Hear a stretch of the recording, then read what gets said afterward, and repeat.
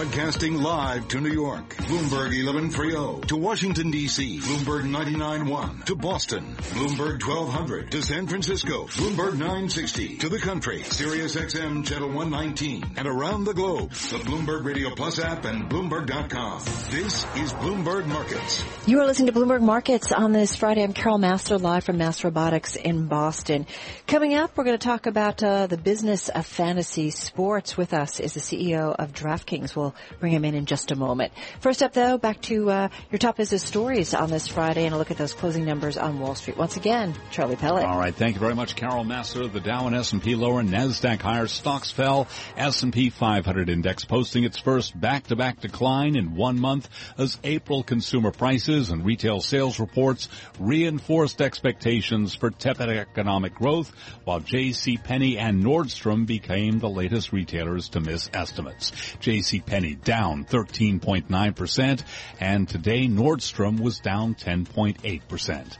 People familiar with the matter say Sprint has started preliminary conversations to merge with T-Mobile US, the latest attempt to consolidate in a market closely watched by U.S. regulators. Alex Sherman wrote the story for Bloomberg News. There are massive synergies if these two companies come together. Sprint probably more desperate to get a deal done than T-Mobile just because of T-Mobile's success in recent years of gaining customers. Sprint really has not invested a lot in their wireless network in recent years, perhaps hoping that a deal will get done. Sprint shares up today by 1%, T-Mobile US down 0.4%. The U.S. reached agreement with China to promote market access for American natural gas, financial services, and beef that Commerce Secretary Wilbur Ross says is part of a broader effort to begin reshaping the trade relationship between the world's two largest economies. Gold up $3.90 the ounce, gaining 0.3%. Crude oil up 10 cents to $47.89. That is a gain of 0.1%. The 10-year up 18.30 seconds, the yield 2.32%. And again, recapping S&P down 3, a drop of 0.2%. NASDAQ up 0.1%. The Dow down 0.1%. I'm Charlie Pellet, and that's a Bloomberg Business Flash. All right, Charlie, thank you so much. You're listening to Bloomberg Markets on Bloomberg Radio, and this is Bloomberg. Well, I'm a king, babe. Buzzing around your house. Last year, DraftKings and FanDuel announcing plans to merge. Just last month, DraftKings celebrating its 5th anniversary. Let's get an update on the business of fantasy sports and the merger with FanDuel. With us right now on site at Massar Robotics in Boston is Jason Robbins. He's the CEO at DraftKings. Welcome back to Bloomberg Radio. Thank you for having me. How's business going? Everything's great. We had a great NFL season. Baseball just started and had a really nice Masters, and very excited about the future. How about users and subscriber base? How fast is it growing? We're growing at about a pretty good rate. I think we don't disclose numbers, so generally I shouldn't probably speak about that, but it's much faster, I think, than we were expecting. We were expecting to grow in kind of the low double digits, and it's significantly higher than that. Why do you think it's higher? I think that as we've kind of entered into a period after a lot of the negative press and other things that we experienced a year and a half ago, and people are just starting to get back to enjoying the game, we're starting to see the growth occur again. Oh, that regulation stuff. I know. So, it was a little bit of a tough period, and I think it kind of lost a lot of the great things that we're doing to engage sports fans, and I think people are back focusing more on the product and how it's making their sports experience better, and as a result, we're seeing activity pick up and new customers pick up. All right, but I got to ask you about the regulatory environment, because it is a big story, but this is a big month. You've got a lot of states wrapping up their legislative sessions, doing some voting in terms of bills on legalized online gambling, if you will, and fantasy sports gambling in their states. You've had some wins. What do you see as the trend? Well, generally speaking, it's been incredibly positive. Yeah. It really started, I think, last year with 8 new states passing laws that clearly defined fantasy sports, a skill game, and provided consumer protections. This year we've had a few more. And as you mentioned, there's several right now that are in the midst of their legislative sessions, and there's a lot of activity around fantasy sports. Consumer protections, it's important.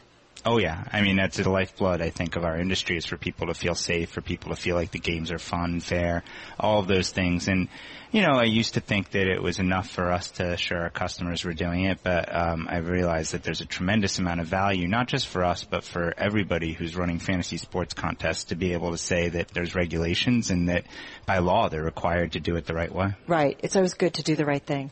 Always good. No, but I think about with your business that if there are more troubles, that's only going to bring more headlines, and it's only going to provide more pushback against kind of the consumer community and the regulatory community. Oh, absolutely. And that's really a tremendous amount of the value of regulations, that now there's actual statute that's, I think causing regulatory bodies to verify that we are doing the things we're saying we're doing. So I think it takes a lot of the questions that were on people's minds and puts them at ease. We're talking with Jason Robbins, co-founder, chief executive officer of DraftKings.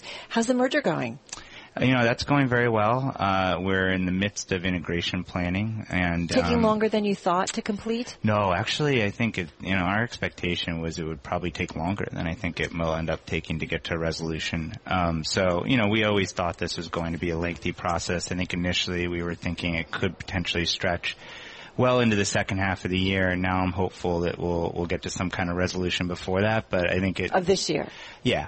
But I think by June. Ideally, but you have to kind of play things out and see. But initially, we thought it could take much longer, and I think it's at worst kind of on schedule, maybe even a little bit ahead of the schedule we thought it would be. Any hiccups along in the process?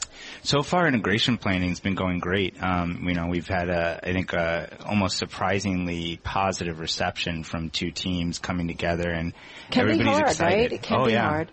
Well, it can, but I think what was nice is that both companies had a very similar culture. We were both startups. We were both in the fantasy sports space, and it turns out we're a lot more alike than different. So is it going to be Draft Fan? Is it going to be King's Duel? Is it going to be, what's the name of the company going to be? Well, we're still in the process of figuring that out. Come on, you could share it with us. I know, I'm just going to, if I knew I would tell you, but I don't yet. We're still in the process of figuring that out. That's been something that, we've been taking our time on. What about the antitrust review in terms of what you've been hearing from regulators on that front?